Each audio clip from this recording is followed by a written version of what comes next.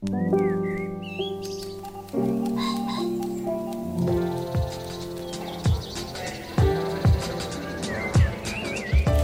Stephen Metcalf, and this is the Slate Culture Gabfest Mad as Hell edition. It's Wednesday, August 19th, 2020.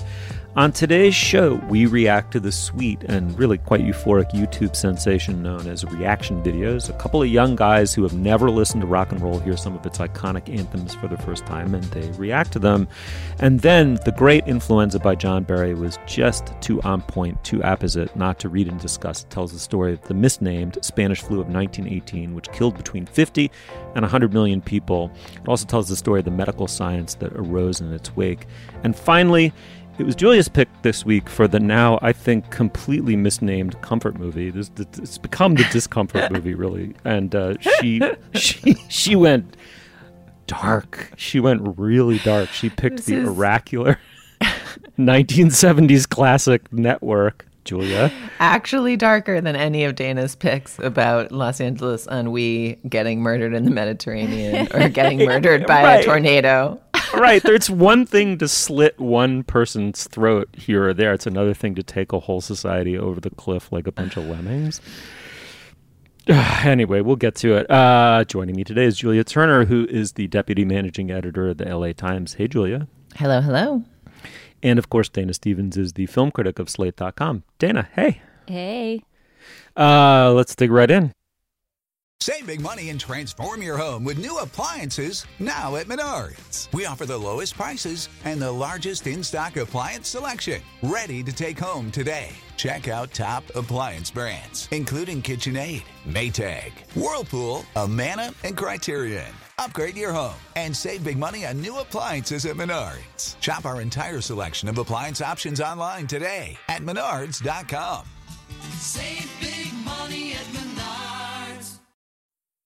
Tim and Fred Williams are 21-year-old-ish twins from Gary, Indiana. They've made a series of endearingly amateur YouTube videos of them listening to songs for the first time. They went viral recently with a clip of them listening to In the Air Tonight by Phil Collins' 1981 song. It's notable for its spooky atmospherics, almost sounds like a horror movie soundtrack at first, this kind of aching vocal. And then, of course, about two-thirds of the way into the song, out of nowhere, there's a thrilling drum break played by Phil Collins himself, who it's forgotten is a virtuosic drummer. The video of these two kids listening to the song for the first time blew up and even made Phil Collins relevant again. He trended on Twitter and got a bunch of downloads. Anyway, let's listen to a clip.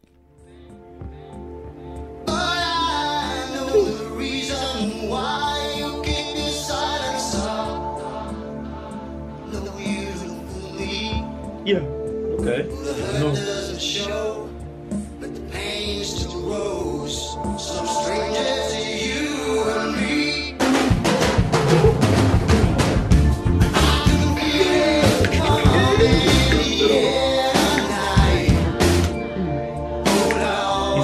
Y'all sleeping on me. Let's wake him up. You already he said felt like y'all sleeping on me. Let's wake him up. Come on, he ain't kept having it. Hey, that was cold. I gotta download this to my phone. That was cold how you did that. I ain't gonna lie, Phil. You got me on that. I ain't never seen nobody got me on that one, man. I ain't never seen nobody drop a beat like 3 minutes in a song.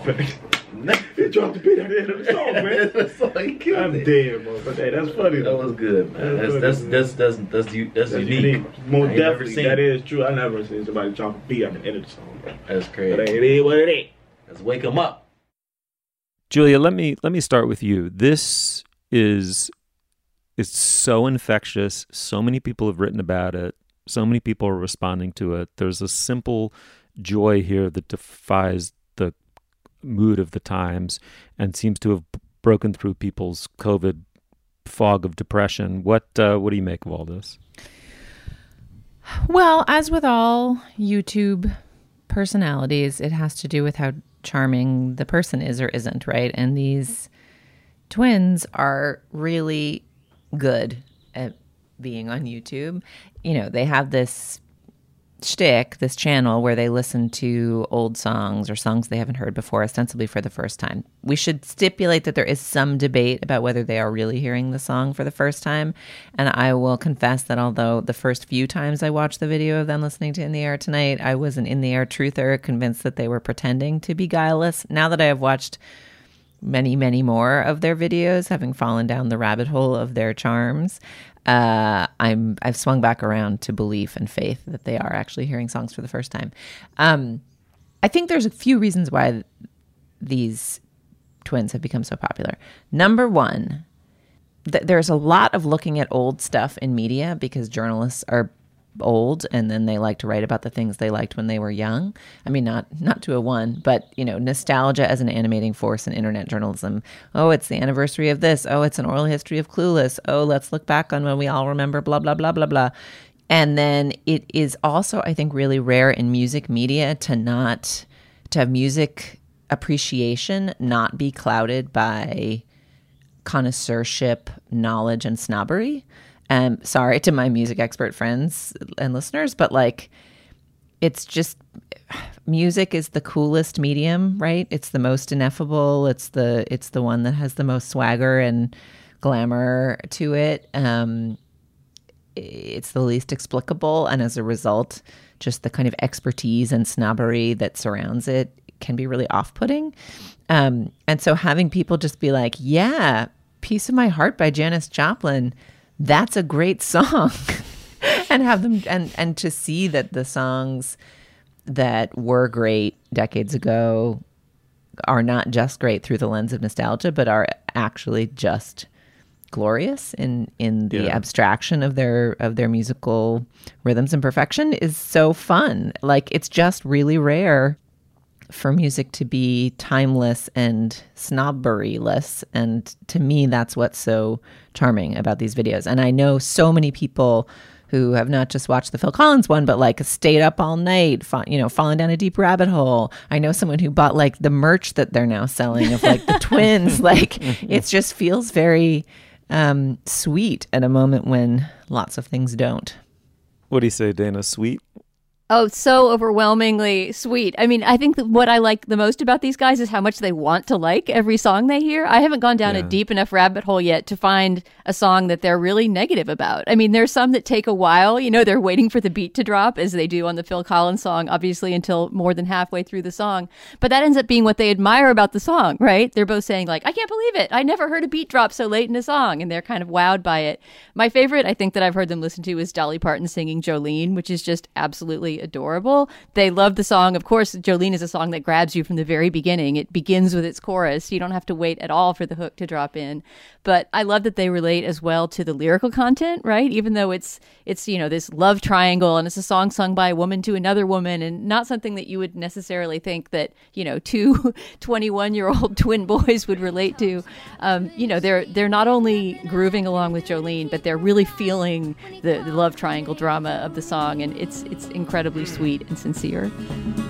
And I can easily understand how you could easily take my man, but you don't know what he means to me, Jolene. I love the storytelling behind it too, with the passion. Hey, Dolly, you got it. You got it. I love storytelling songs too. That's one of my favorite songs to listen to. That is a banger.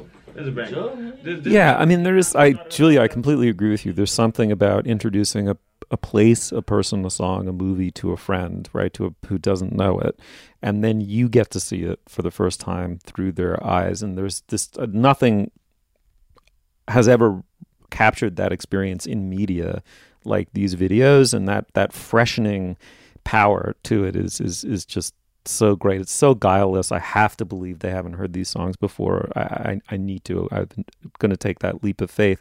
I will say also that so I watched about 4 or 5 of these. My favorites were Dream On and of course the In the Air Tonight one, which is just kind of amazing. But the crazy thing about both of those songs is how completely they defy the basic expected structure of a pop or rock song, which I hadn't fully noticed before. So Dream On, the Aerosmith anthem, keeps up the foreplay of the song seemingly interminably. It withholds the orgasmic climax so the falsetto, beautifully. you mean, where the falsetto The kicks falsetto, but even to a degree, it doesn't really do a verse, chorus. It's, I think it does at least 2 or 3 verses before you get a chorus, and then he's down an octave on the chorus, and it's like, nope, we're not there yet, people. You know, it's just... Anyway, I'm not going to work very blue here, but he just takes you to the edge, you know, over and over again, and you think, oh, that's got to be the climax, and then there's more, and there's more, and there's more. It's just insanely well done.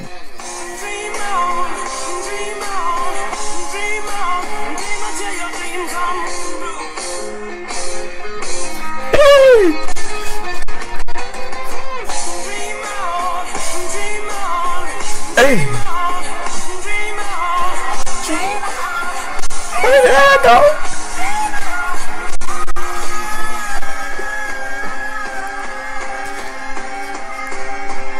Okay. The sheer dramatics of it are incredible, and the fact that you know that's coming and the kid doesn't is just great, right? It just suddenly you realize, oh, that's what made this song so fucking powerful. And then, of course, the thing about In the Air Tonight is that it just drops the beat, as the kid says, 3 minutes in.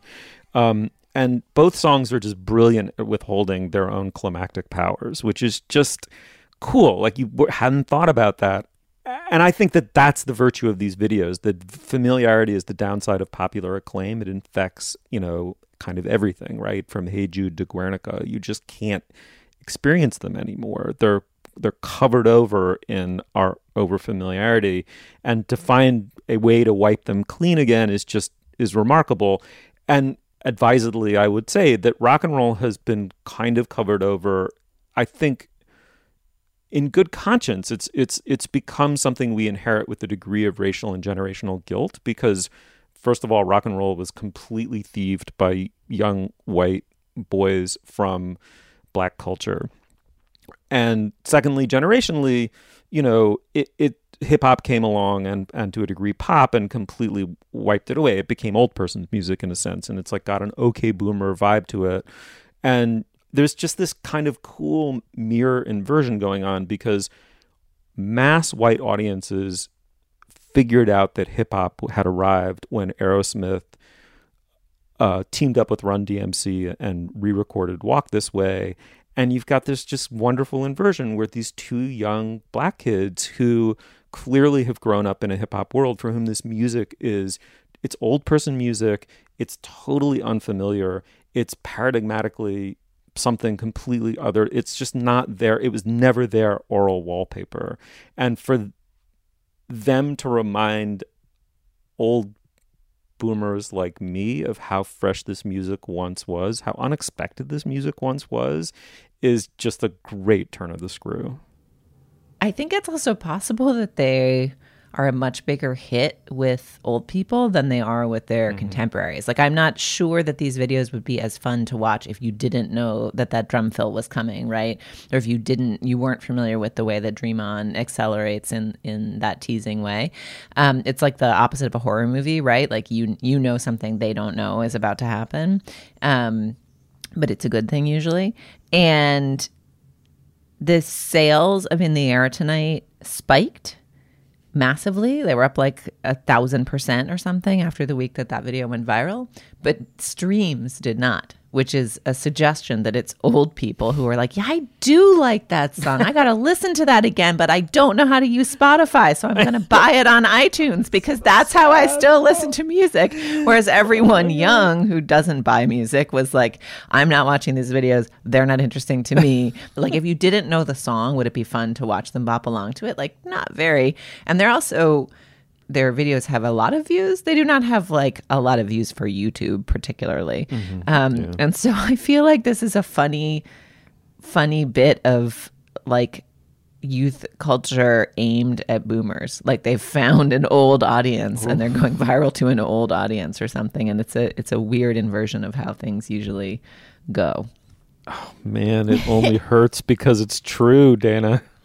But to keep us from ending on a down note that makes us all feel like we're hobbling on canes because we like these guys, I just wanted to point to something else that I think makes these videos so powerful, and why I think maybe that the Dream On Aerosmith reaction, as fun as it is, wasn't one of my favorites, which is that only one of the twins was on it. And Julia, as a mom of twins, maybe you can speak to this, but something about the fact that they're brothers, they're identical, or if they're fraternal twins, they look a hell of a lot alike. And, so we know that they have the same, nature and nurture upbringing. Something about this like petri dish idea of these two identical kids listening to music together and experiencing it together, I think adds to the sweetness of this videos and kind of the purity of their responses, because they have a communication with each other that is so natural that they don't really need to say anything smart about the music. Just kind of watching them vibe together is in itself kind of joy inducing. Yeah, I think another way I would read that is like we are, many of us who have the luck of being able to be stuck at home are just like in that family dynamic, right? Like we're all kind of stuck in our own family dynamics and enjoying them and sick of them and whatever. But, the joys of finding a way to entertain yourself with the people you're locked inside with is another factor. So seeing people who figured out how to do that in such a sweet and beautiful way, and then to connect with people all over the world as a result is charming at this moment too. All right, well, we'll post a link on our show page to these reaction videos. Let's hear you react to them. You hit us up on Twitter or send us an email. Okay, moving on. Tired of not being able to get a hold of anyone when you have questions about your credit card? With 24/7 US-based live customer service from Discover, everyone has the option to talk to a real person anytime, day or night. Yes, you heard that right. You can talk to a human on the Discover customer service team anytime. So the next time you have a question about your credit card, call 1-800-DISCOVER to get the service you deserve. Limitations apply. See terms at discover.com/creditcard.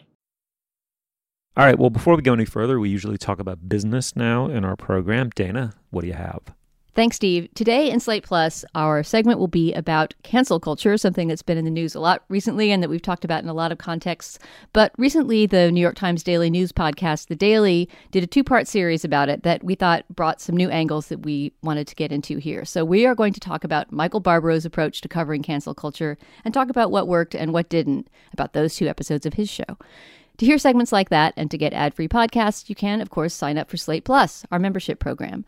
As we've said in previous episodes, the pandemic has caused a bit of a budget crunch at Slate, which is why the Culture Gabfest has been reduced to a bi-weekly schedule. So if you want to help support Slate at a time when we could really use it and help us get back to podcasting once weekly, you can sign up for Slate Plus membership at slate.com/cultureplus. When you do that, you'll get ad-free podcasts, exclusive plus-only content, and many other benefits.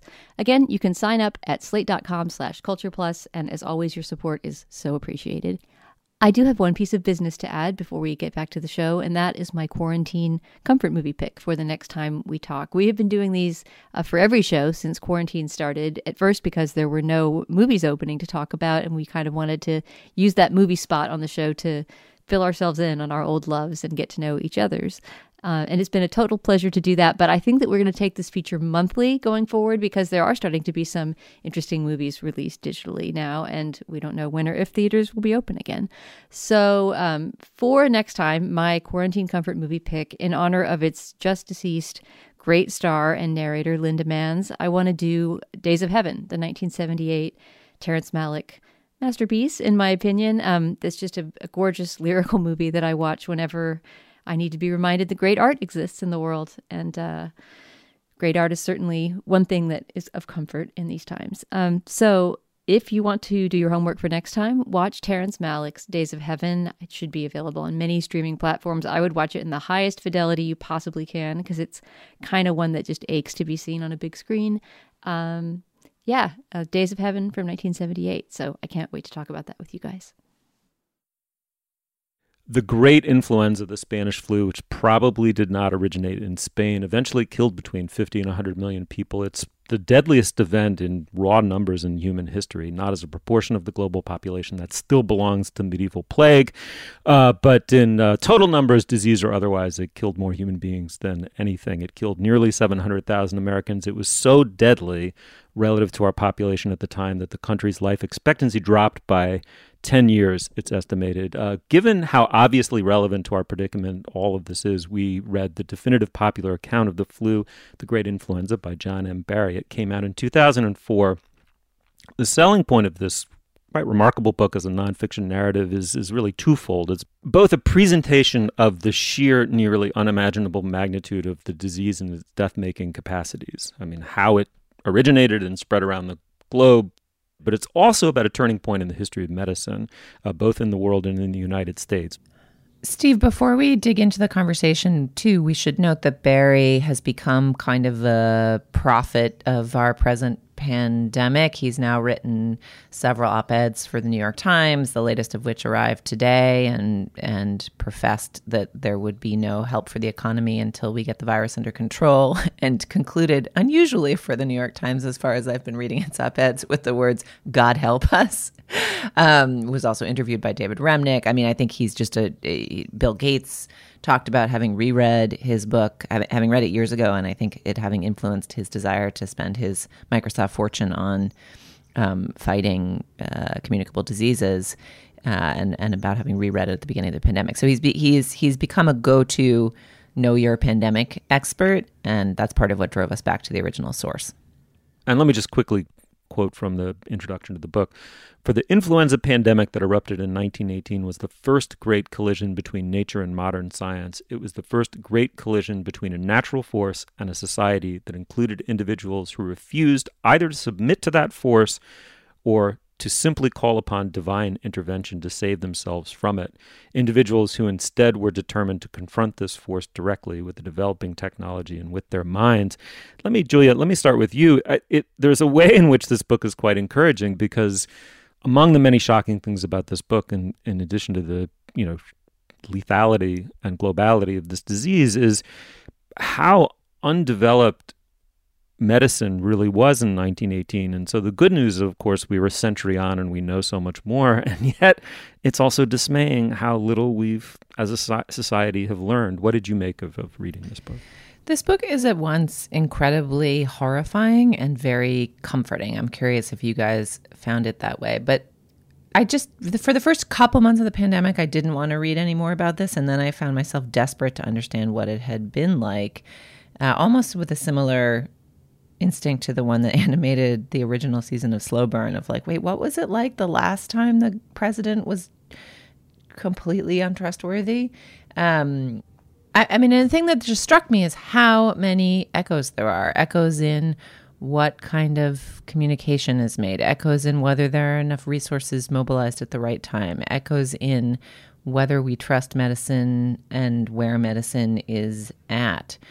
Another thing I really enjoyed about this book is how good it is at explaining medicine. I mean, it sort of offers a history of modern medicine, just as much as it's using medical knowledge to offer a history of the pandemic. But I'm curious what you guys took from it.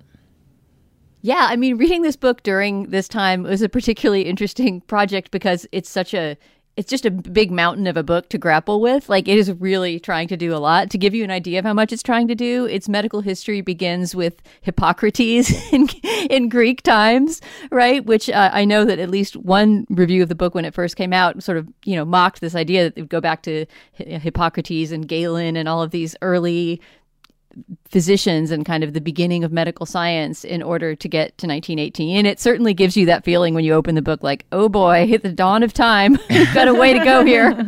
And it is 500 pages long. But it's sort of bouncing between, I would say, two big stories, right? One is the story of the scientists, the various teams of scientists, American scientists for the most part in this book, who were trying to figure out, isolate what caused the pandemic. Nobody knew it was a virus at the time. And in fact, it was not really definitively discovered to be a virus until way after the pandemic was over in the 30s, I think. And, sort of trying to figure out public health measures to stop it, et cetera. And then on the other hand, more of a cultural history of how the virus affected communities. For example, there's a whole chapter on Philadelphia, which I remember people talking about this a lot at the beginning of this, our current pandemic, that Philadelphia was a city that did a very poor job, did almost nothing in the way of public health measures, and in fact had a big parade, their traditional Mummers Parade, with all of the usual crowds, and as a result had suffered the virus very badly. So there'll be sort of spot concentrations on things like that. Military encampments, how did the virus spread there? Philadelphia, other towns. I think that what John Barry does really well is tell those cultural stories. I loved the chapters about the encampments and about Philadelphia and about, just sort of even testimonials from some of them I think may have been very old people that he interviewed who remembered the virus, and others were contemporary accounts. But those accounts of what it was like to be in a town that was, essentially just black crepe hanging on every door. I mean, there's just incredible eerie details in those stories. The stuff about the scientists, I don't know about you guys, but somewhere around page 200 of this 500-page book, I stopped paying attention to the proper names of new scientists because I couldn't take it anymore. It just seemed like every time one of those new science chapters began, there would be 20 new names to learn. And I don't think that John Barry did the greatest job of deciding who belonged in there, who we needed to know about, and why. For example, almost all these scientists, understandably, in 1918 were men, right? But somewhere around page 300, these two scientists appear who are women. And I was fascinated, like, what's their history? How unusual was it for a woman to rise to that point in science? Where did they go to medical school? Even things about their family lives. Like, I would have loved to know more about these women scientists. And he didn't seem to quite realize, like, that's where the interest lay. And I think maybe at times, John Barry, who was obviously an incredible historian and researcher, lost sight a little bit about how to guide the reader through this vast thicket of names. But that's somewhat of a quibble, because once I did start ignoring the names and just thinking I'm going to pay attention to the science and not who discovered what at what institute, I still learned a lot from those sections. Yeah, I mean, it's interesting. The book is set up so dramatically, but is inevitably anticlimactic in a way, because the story that you're led to believe you might be reading is there was this horrible pandemic. Its corpse-making powers were totally unprecedented. It coincided with a world war that allowed it to, because what a world war did is it aggregates tons of people all in one place. It crowds them together, in these cantonments in order to train them, and on and on and on. So, of course, and taking them from disparate places from all over the country. I mean, it's a dream scenario if you're a virus. And then it scatters them across the globe, and then there's this cadre of really quite cutting edge and revolutionary, and in many ways unprecedented scientists who are going to try to understand the disease. But what doesn't happen in the course of the book is, the scientists through their patient labors figure out what the disease is, come up with a vaccine, and cure it. In fact, what happens is the disease peters out. It's some form of it either mutates and becomes weaker, maybe some degree of herd immunity. Whatever happens, it essentially just disappears. The heroic medical interventions of these researchers is not what stops the virus. And so you have this inherently anticlimactic story in a way. Nonetheless, it's extremely vivid. I mean, you get the sense of the sheer scale of the thing is unimaginable. I mean, just the omnipresence of corpses piled like cordwood. I mean, in multiple times, there's the description of there's no place to put them. There's no proper way to bury them. Coffins have long since run out. Makeshift coffins have run out. We literally have to stack bodies like they're cordwood. To me, the most revelatory thing about the book by far is it's less a backstory of our pandemic than it is of Fauci, of that kind of person and the Jacksonian forces in the country that undermine him and experts like him. And that conflict was, to me, quite central in the book, that there's just a distrust. There has been historically in this country a distrust of credentialing and expertise and a reluctance to empower the state that's not true of Europe. So Europe was way ahead of us in medical science well into the well into the 20th century. And also how belatedly developed microbiology and virology and epidemiology were. They were in some respects, relative to where they are now, non-existent when the 1918 pandemic hit. The miasma theory of disease was still prevalent, weirdly prevalent in the 1920s. And as you say, viruses were so ill understood. There was this predisposition to believe, a very heavy bias to believe that the flu had been caused by a bacillus, by bacteria, and so they were just barking up all these wrong trees. And there's just the sentence, leapt out at me, which was, as Barry writes, society would have to gather itself to meet this test or collapse. One of the things a society has to do is it has to give credence to experts when it's faced with something like this.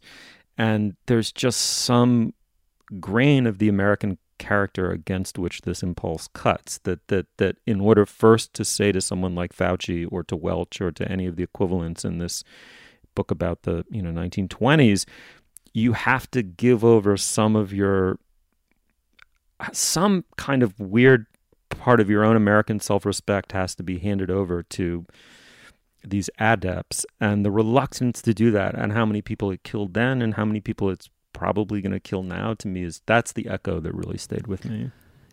The thing that I really admired about this, and I think that's part of its ambition, and I agree it's not the sprightliest read ever, but the combination between tracking that failure to trust the experts while also tracking the uncertainty of those experts and the psychology of those experts, I really liked. And the fact that I think, there's a lot of gearing up to offer the medical context to then help you understand really the story of 3 teams of scientists trying to find something useful and their differing approaches. And I think, right now in labs around the globe, this work is humming along, trying to find both vaccines and treatments for the coronavirus and for COVID, and just getting a sense that it is, science is not inevitable and it's not a machine. It's a bunch of people with motivations and skills and frailty that are our best defense.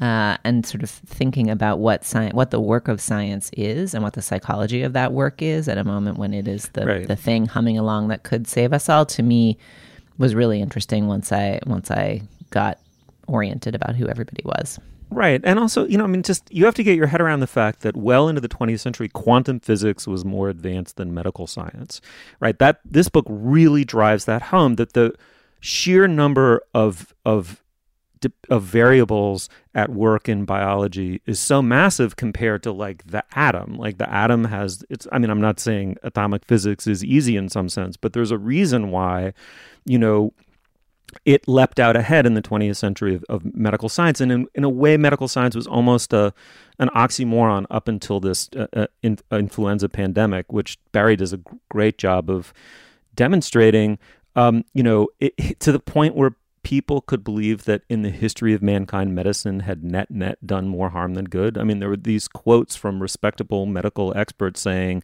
if we just didn't treat we're bloodletting people, we're killing people by bloodletting them. That's the state of medicine in 1910, circa 1910, that if we just left them alone, the outcomes would probably be better.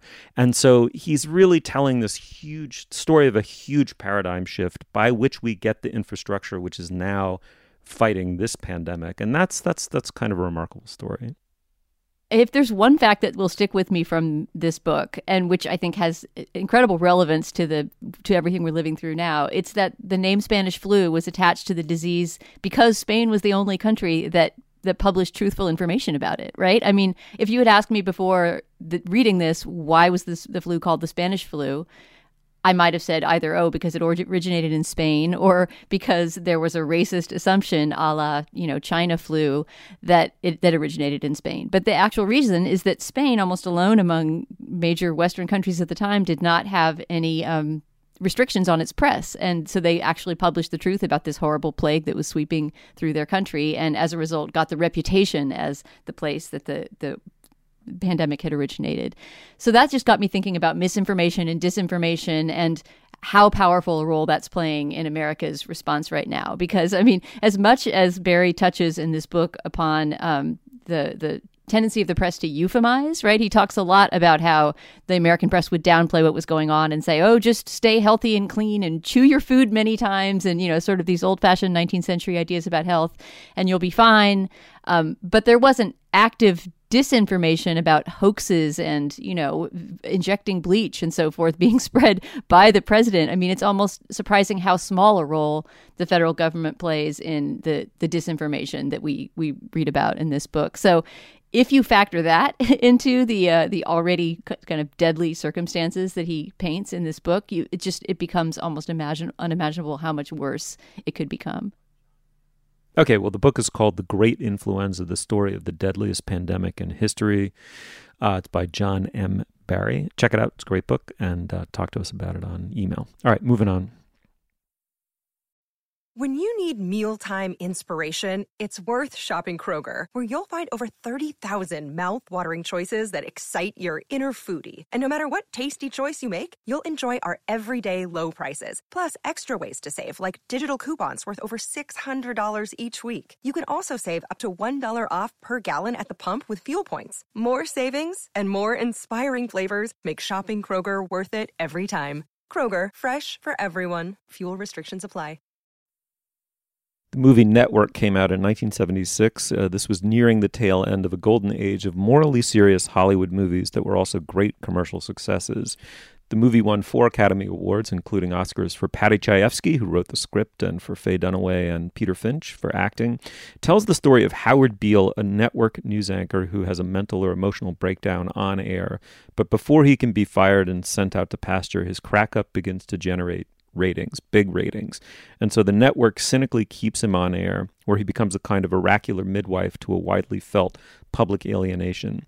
In the movie's most iconic moment, Peter Finch, as Beale, urges his viewers to walk to their windows, throw them open, and shout, "I'm mad as hell, and I'm not going to take this anymore," which, en masse, they do. I'm mad as hell, I'm not going to take it anymore! I'm mad as hell, I'm not going to take it anymore! Aaron Sorkin was obviously hugely influenced by this film, he of West Wing and Social Network fame, and once said, quote, "No predictor of the future, not even Orwell, has ever been as right as Chayefsky was when he wrote Network." The movie was written by Chayefsky. It was directed by Sidney Lumet. It also stars Robert Duvall and William Holden. Let's listen to a clip. Did you see the overnights on the network news? It has an 8 in New York, a 9 in LA, and a 27 share in both cities. Last night, Howard Beale went on the air and yelled bullshit for 2 minutes, and I can tell you right now that tonight's show will get a 30 share at least. I think we've lucked into something. Oh, for God's sakes, Diane, are you suggesting we put that lunatic back on the air yelling bullshit? Yes. I think we should put Beale back on the air tonight and keep him on. Did you see the news this morning? Did you see the Times?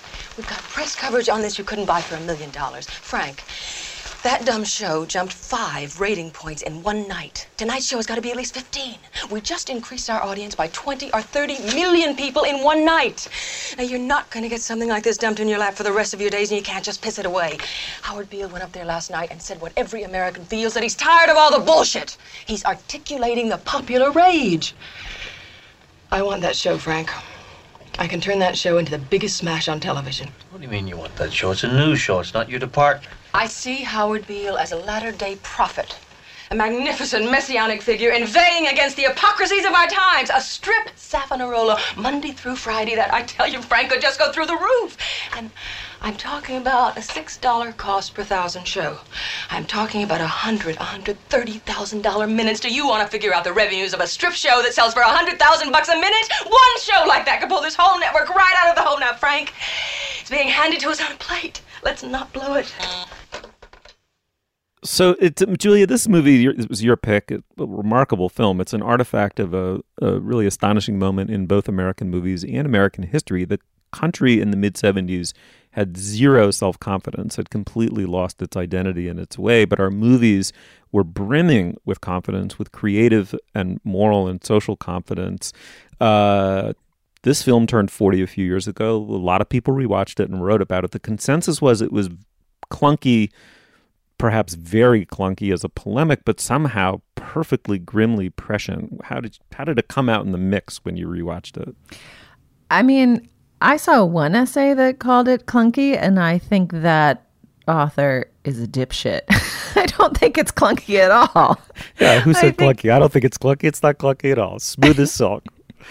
I mean, it is strident and it is satire whose power lies in the extremity of its vision and the degree to which it pushes its assumptions, as evidenced by the film's conclusion, in which, you know, spoiler warning, if you haven't yet seen Network, maybe watch it before you hear me say this, but in which the craven network executives who've been talking about all the things they'll do for ratings very calmly and with an unflapped manner decide they have to kill Howard Beale in order to save the network, and do. So it's not subtle, but it's fantastic. It's sensational. There's not like a single scene in this movie that isn't hilarious, pertinent, and great looking, actually. I mean, it's also just like a beautifully costumed and designed film. And I mean, there's definitely some histrionics in it, but I maybe I just can't see past them. I don't know, Dana, you're the film critic. Am I wrong? I mean, I'm fascinated by your devotion to this movie. I absolutely loved reseeing it, and the first hour of it is brilliant, but I understand the clunky criticism. I feel like about this movie a little bit like I do maybe about a movie like Blade Runner or something, where I feel like I absolutely understand its iconicity and wouldn't want to change anything about it, but I also see all of its flaws and think that there are moments when it kind of loses it and falls apart. Like the first hour of this movie is so sharp in its satire and so specific in its characterization that when the second half kicks in and things start to happen, like, as you noted, the conspiracy on the network's part to kill the Peter Finch character, Howard Beale, the mad prophet of the airways, or the affair that happens between the William Holden character and the Faye Dunaway character, beautifully acted, but it feels contrived, like those two are being put together so that two different ideologies can clash, right? And in particular, some of the scenes where they argue, or their breakup scene near the end, and I guess that's a spoiler, but it's an old movie. Those scenes feel to me like Paddy Chayefsky writing. Yes. Just flatly writing down a bunch of ideas and banging them against each other like G.I. Joe dolls, that isn't necessarily in the context of its time, right? In 1976, as directed by Sidney Lumet, who was at the time, the guy who had just made Dog Day Afternoon, and who was in Serpico, and who was very much the guy who tore things from the headlines and turned them into movies. It's kind of great to see those ideas in conflict, and I'm willing to forgive all those things in the context of the movie. But I think some of its dramatic force disappears in that second half when it becomes such a movie, a conflict of ideas. Yeah, that's exactly my diagnosis of the movie too. I hadn't seen it in 30 years, and I loved rewatching it. I'm so grateful to reacquaint myself with it. It's how I remember movies. These are the movies I grew up with.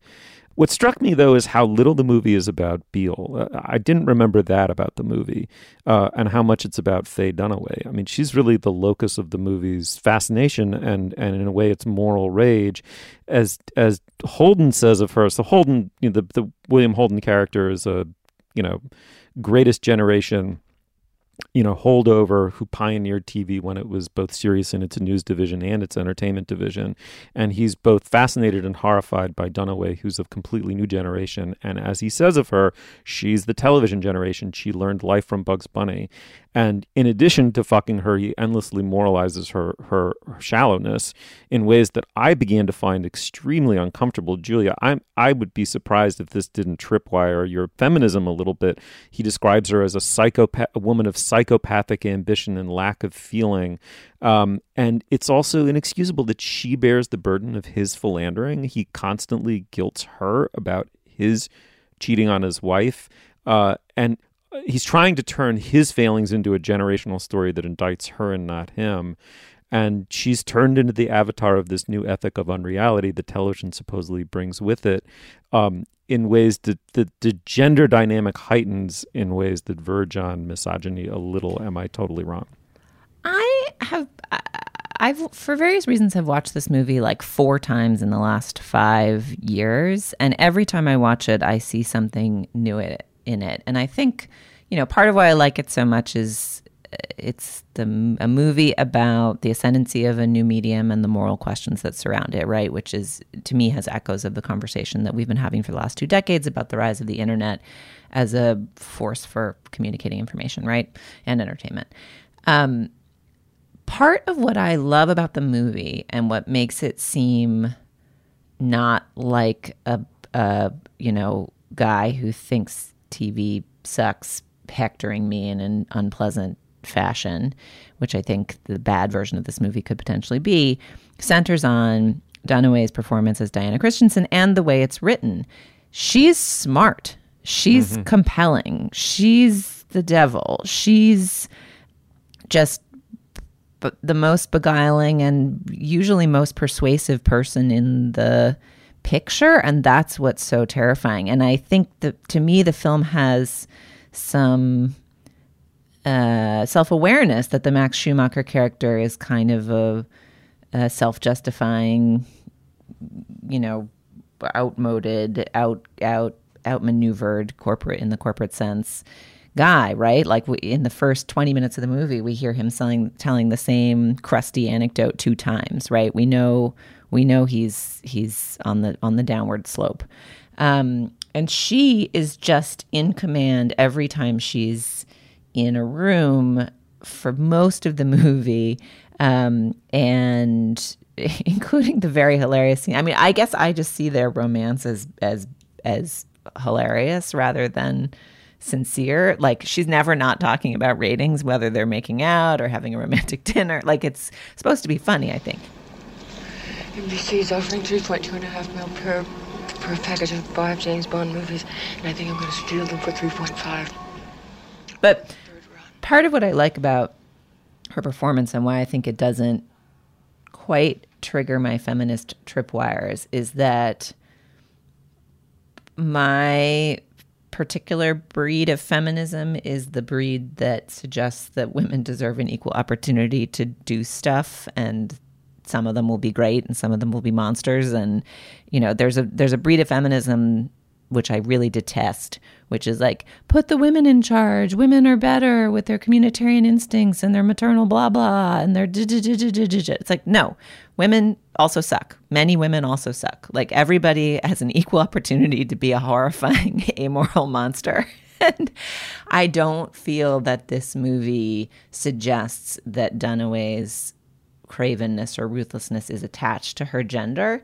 It feels to me like it's very specifically about her personality, and yet we happen to see her personality in the form of this gender. And I don't know. I feel that very deeply, that although she's the monster, this is not a sexist movie. And maybe that's wrong, but I think that's part of why I like it so much. And it's just enjoyable to watch her be a terrifying presence. I mean, we can listen to a clip of her dressing down her employees, which is a scene that I love, and she's not wrong in it. I don't want to play butch boss with the people, but when I took over this department, it had the worst programming record in television history. This network hasn't one show in the top 20. This network is an industry joke. And we better start putting together one winner for next September. I want a show developed based on the activities of a terrorist group. Joseph Stalin and his merry band of Bolsheviks. I want ideas from you people. That is what you're paid for. And by the way, the next time I send an audience research report around, you'd all better read it or I'll sack the fucking lot of you. Is that clear? I mean, I just have to, as you're trying to picture those scenes, I just have to also note that her wardrobe, Julia, is incredible. I kept thinking of you throughout and how great you would look in all of her various bias cut camel gowns, and just everything that she wears is in these great muddy 70s colors, and it just sets her apart as this incredible fashion icon. She sort of harks back, in fact, to somebody from maybe a noir movie of the 1940s. There's no wardrobe in the history of cinema that I covet more than Faye Dunaway's wardrobe in this movie. You have nailed it. I feel like I should note that the costume designer is named Theone V. Aldridge, and she just picks the greatest outfits for Faye Dunaway. I mean, since we're talking about sexism, though, I have to slip in the one real incidence of race in this movie, which I think is way more questionable than the way Faye Dunaway is shown, which is this sort of Black radical character who's supposed to be something like, I mean, maybe she's supposed to be something like an Angela Davis, but a very media savvy Angela Davis who Faye Dunaway essentially destroys by offering her a network show, the one she described in that last clip, that's sort of, terrorist of the week. And this woman goes from being a committed revolutionary to being just a ratings hound, exactly like Faye Dunaway. And there's just a lot of very broad and fairly racist comedy in the scenes where Dunaway and other executives meet with her and her group of radicals, to plan this show together. Yeah, the movie does not. I would contest the gender critique of the movie, but those scenes are definitely racist, and I'm not sure I agree that Faye Dunaway corrupts the Lorene Hobbs character. In their first meeting, Lorene Hobbs is just as much in command, I think, as Diane Christensen is, and it's the meeting of two knowing, savvy female leaders that makes their partnership such a kind of interesting premise for the show. But some of the subsequent scenes about negotiating the terms of their deal don't play well in 2020 for sure. Yeah, I guess it's more that they bring out the worst in each other. I mean, I'm actually parroting William Holden's character when I say that she's the one who destroys Lorene Hobbs. So, maybe I'm editorializing too much. But there is, I guess, a sense that both of them are these, there could be a reading that it's sexist, I guess. They're both these extremely ambitious women whose ambition leads them to do highly unethical things. But they're not the only people in the movie doing such things. I just want to say what I admire most about the movie, other than maybe the performances, is what happens in the aftermath of this movie to make it so prescient is the election of Reagan, which is a president who knew how to manipulate all of these forces to exactly the kinds of ends that this movie is warning us about and against. And then from Reagan flows a culture that disappears into the TV up through Fox News and reality television. I mean, it's so aware of what the medium is going to become in the hands of certain politicians and certain sub-demagogic cynics like Roger Ailes, who would, essentially turn news into entertainment, into spectacle. Obviously from the vantage point of 2020, like the John M. Barry book, it's just horrifyingly prescient and on point. Right. And when Reagan became president, nobody could imagine anything. Well, I don't speak universally for Americans of 1980, but the notion that this entertainer was going to lead the free world, what a debasement. And then compared to where we are with the current president, he seems, positively statesmanlike, and obviously part of that's the job he had for 8 years. But it's really hard to watch this movie in this era and not think about Trump and not think about Fox News, right? And not think about the dangers of, giving the audience only what it wants in an endless feedback loop. Yeah, interestingly, this movie doesn't show that much of how Howard Beale's propaganda affects the outside world. We see people sticking their head out the window in the famous "I'm mad as hell, I'm not going to take it anymore" scene. We see the members of the studio audience going crazy for all the bells and whistles that the nightly news takes on. But we don't really see the larger societal effect of Howard Beale's rhetoric. We more see how it affects, the network itself and the machinations inside the newsroom. It's almost like what we're living right now would be another network, another version of the movie where you see what happens to the people who stick their heads outside the window later on. All right. Well, the movie's Network, I watched it on Amazon streaming. It's easy to find. It's pretty remarkable to watch in 2020. Maybe check it out. Okay, moving on. I want to tell you about a new show from the Financial Times called Life and Art from FT Weekend, hosted by me, Lila Raptopoulos. Life and Art is twice a week. On Mondays, I have a guest on to talk about life and how to live a good one. Everything from winter travel to cooking to living more creatively. And on Fridays, we talk art. Two FT journalists and I discuss a piece of culture that's in the air. New music, movies, and more. Find Life and Art from FT Weekend wherever you listen. All right, now is the moment in our podcast when we endorse Dana. What do you have? My endorsement this week is basically going to be a correction from my last endorsement. I'm very embarrassed about this, but I should never have tried to remember a recipe off the top of my head. Remember when I endorsed my drink, this Lime Tree Bauer My Prison? Yes. And along with it, I just sort of rattled off, oh, it's so easy to make lime cordial. You just do this. And then I proceeded to say something that was wrong.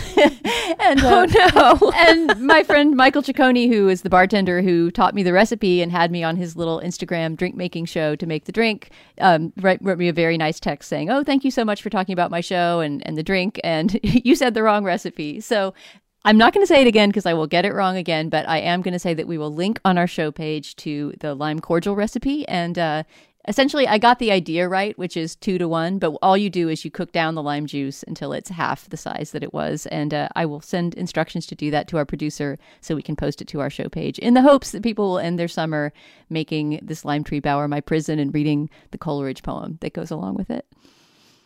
All righty, Julia, what do you have? I finally had time this summer to dig into a book I had been anticipating for years, Rodham by Curtis Sittenfeld. Curtis Sittenfeld has been one of my favorite novelists since she wrote Prep, which was her smash debut, and as someone who attended a New England prep school, though not as a boarding student, felt that the acuity of its vision and its insight about tense social dynamics was just ravishingly good. Since then, Sittenfeld has adopted this slightly interesting tack in her novels, which tend to have some gimmick around them. One was written from the perspective of a Laura Bush type character called American Wife. One was sort of a retelling of Pride and Prejudice, not necessarily a book that needs retelling, although that was an enjoyable read. And now she's written a book called Rodham, which imagines the life of Hillary Rodham Clinton if she had not married Bill Clinton. So she remains Hillary Rodham. She goes on to have an academic and political career. She re-encounters Bill Clinton, not as her husband, in various fascinating ways. I'm about 2/3 of the way through it. It's such a good read if you're looking to sort of escape the world but not fully escape the world and drop into an alternate reality, and or if you've ever loved a Curtis Sittenfeld book, definitely pick up Rodham. I think it's one of her best in a while, and it's very interesting to read, you know, as the Democratic convention unfolds and as the campaign begins to heat up even further. Awesome. Okay, my endorsement this week is an essay in the New York Review of Books on their daily internet feed. It's called Dickens in Brooklyn by Jay Neugebauer. I'm probably mispronouncing his name, but we'll post a link to it. It's just an amazing essay, kind of about how growing up in a tiny apartment many decades ago in Brooklyn, let me read a little bit from it. He said, "Throughout my childhood, the complete works of Charles Dickens resided behind a glass-enclosed side panel of a mahogany breakfront in the living room of our 730-square-foot Brooklyn apartment." He goes on to say, "Before I entered kindergarten and before my only sibling, Robert, was born, my mother sat me down in our living room one afternoon for what she said was going to be a special occasion. She unlocked a side panel of the breakfront, took down Great Expectations, and taught me how to open it in a way that would not break its binding or crack its spine.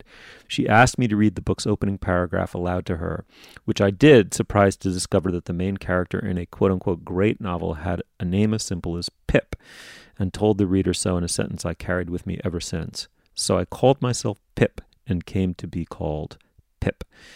After that, just the two of us in a moment more peaceful than most I would ever experience with her, and like a movie star. My mother adored being the center of attention, a place she commanded wherever she went by her exceptional beauty and flair for the dramatic.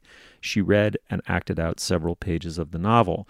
This short essay is remarkable for being an excruciating retelling of what it's like to have a beautiful, charismatic, commanding, and mentally ill parent who both makes and destroys you, and how they both bonded over Dickens, but he also escaped into Dickens and then his own fiction writing. It's just one of the best short memoirish pieces about the making and unmaking of a self that I've read in a long time. It's just beautiful. It's beautifully done. I highly, highly, highly recommend it. So just once again, it's called Dickens in Brooklyn. It's on the New York Review of Books Daily, and it's by a novelist named Jay Neugebauer.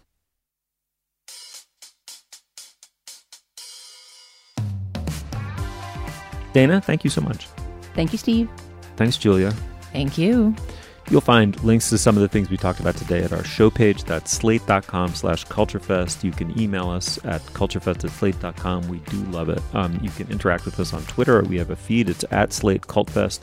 Our producer is Cameron Drews. Our production assistant is Rachel Allen. For Dana Stevens and Julia Turner, I'm Stephen Metcalf. Thank you so much for joining us. We will see you soon.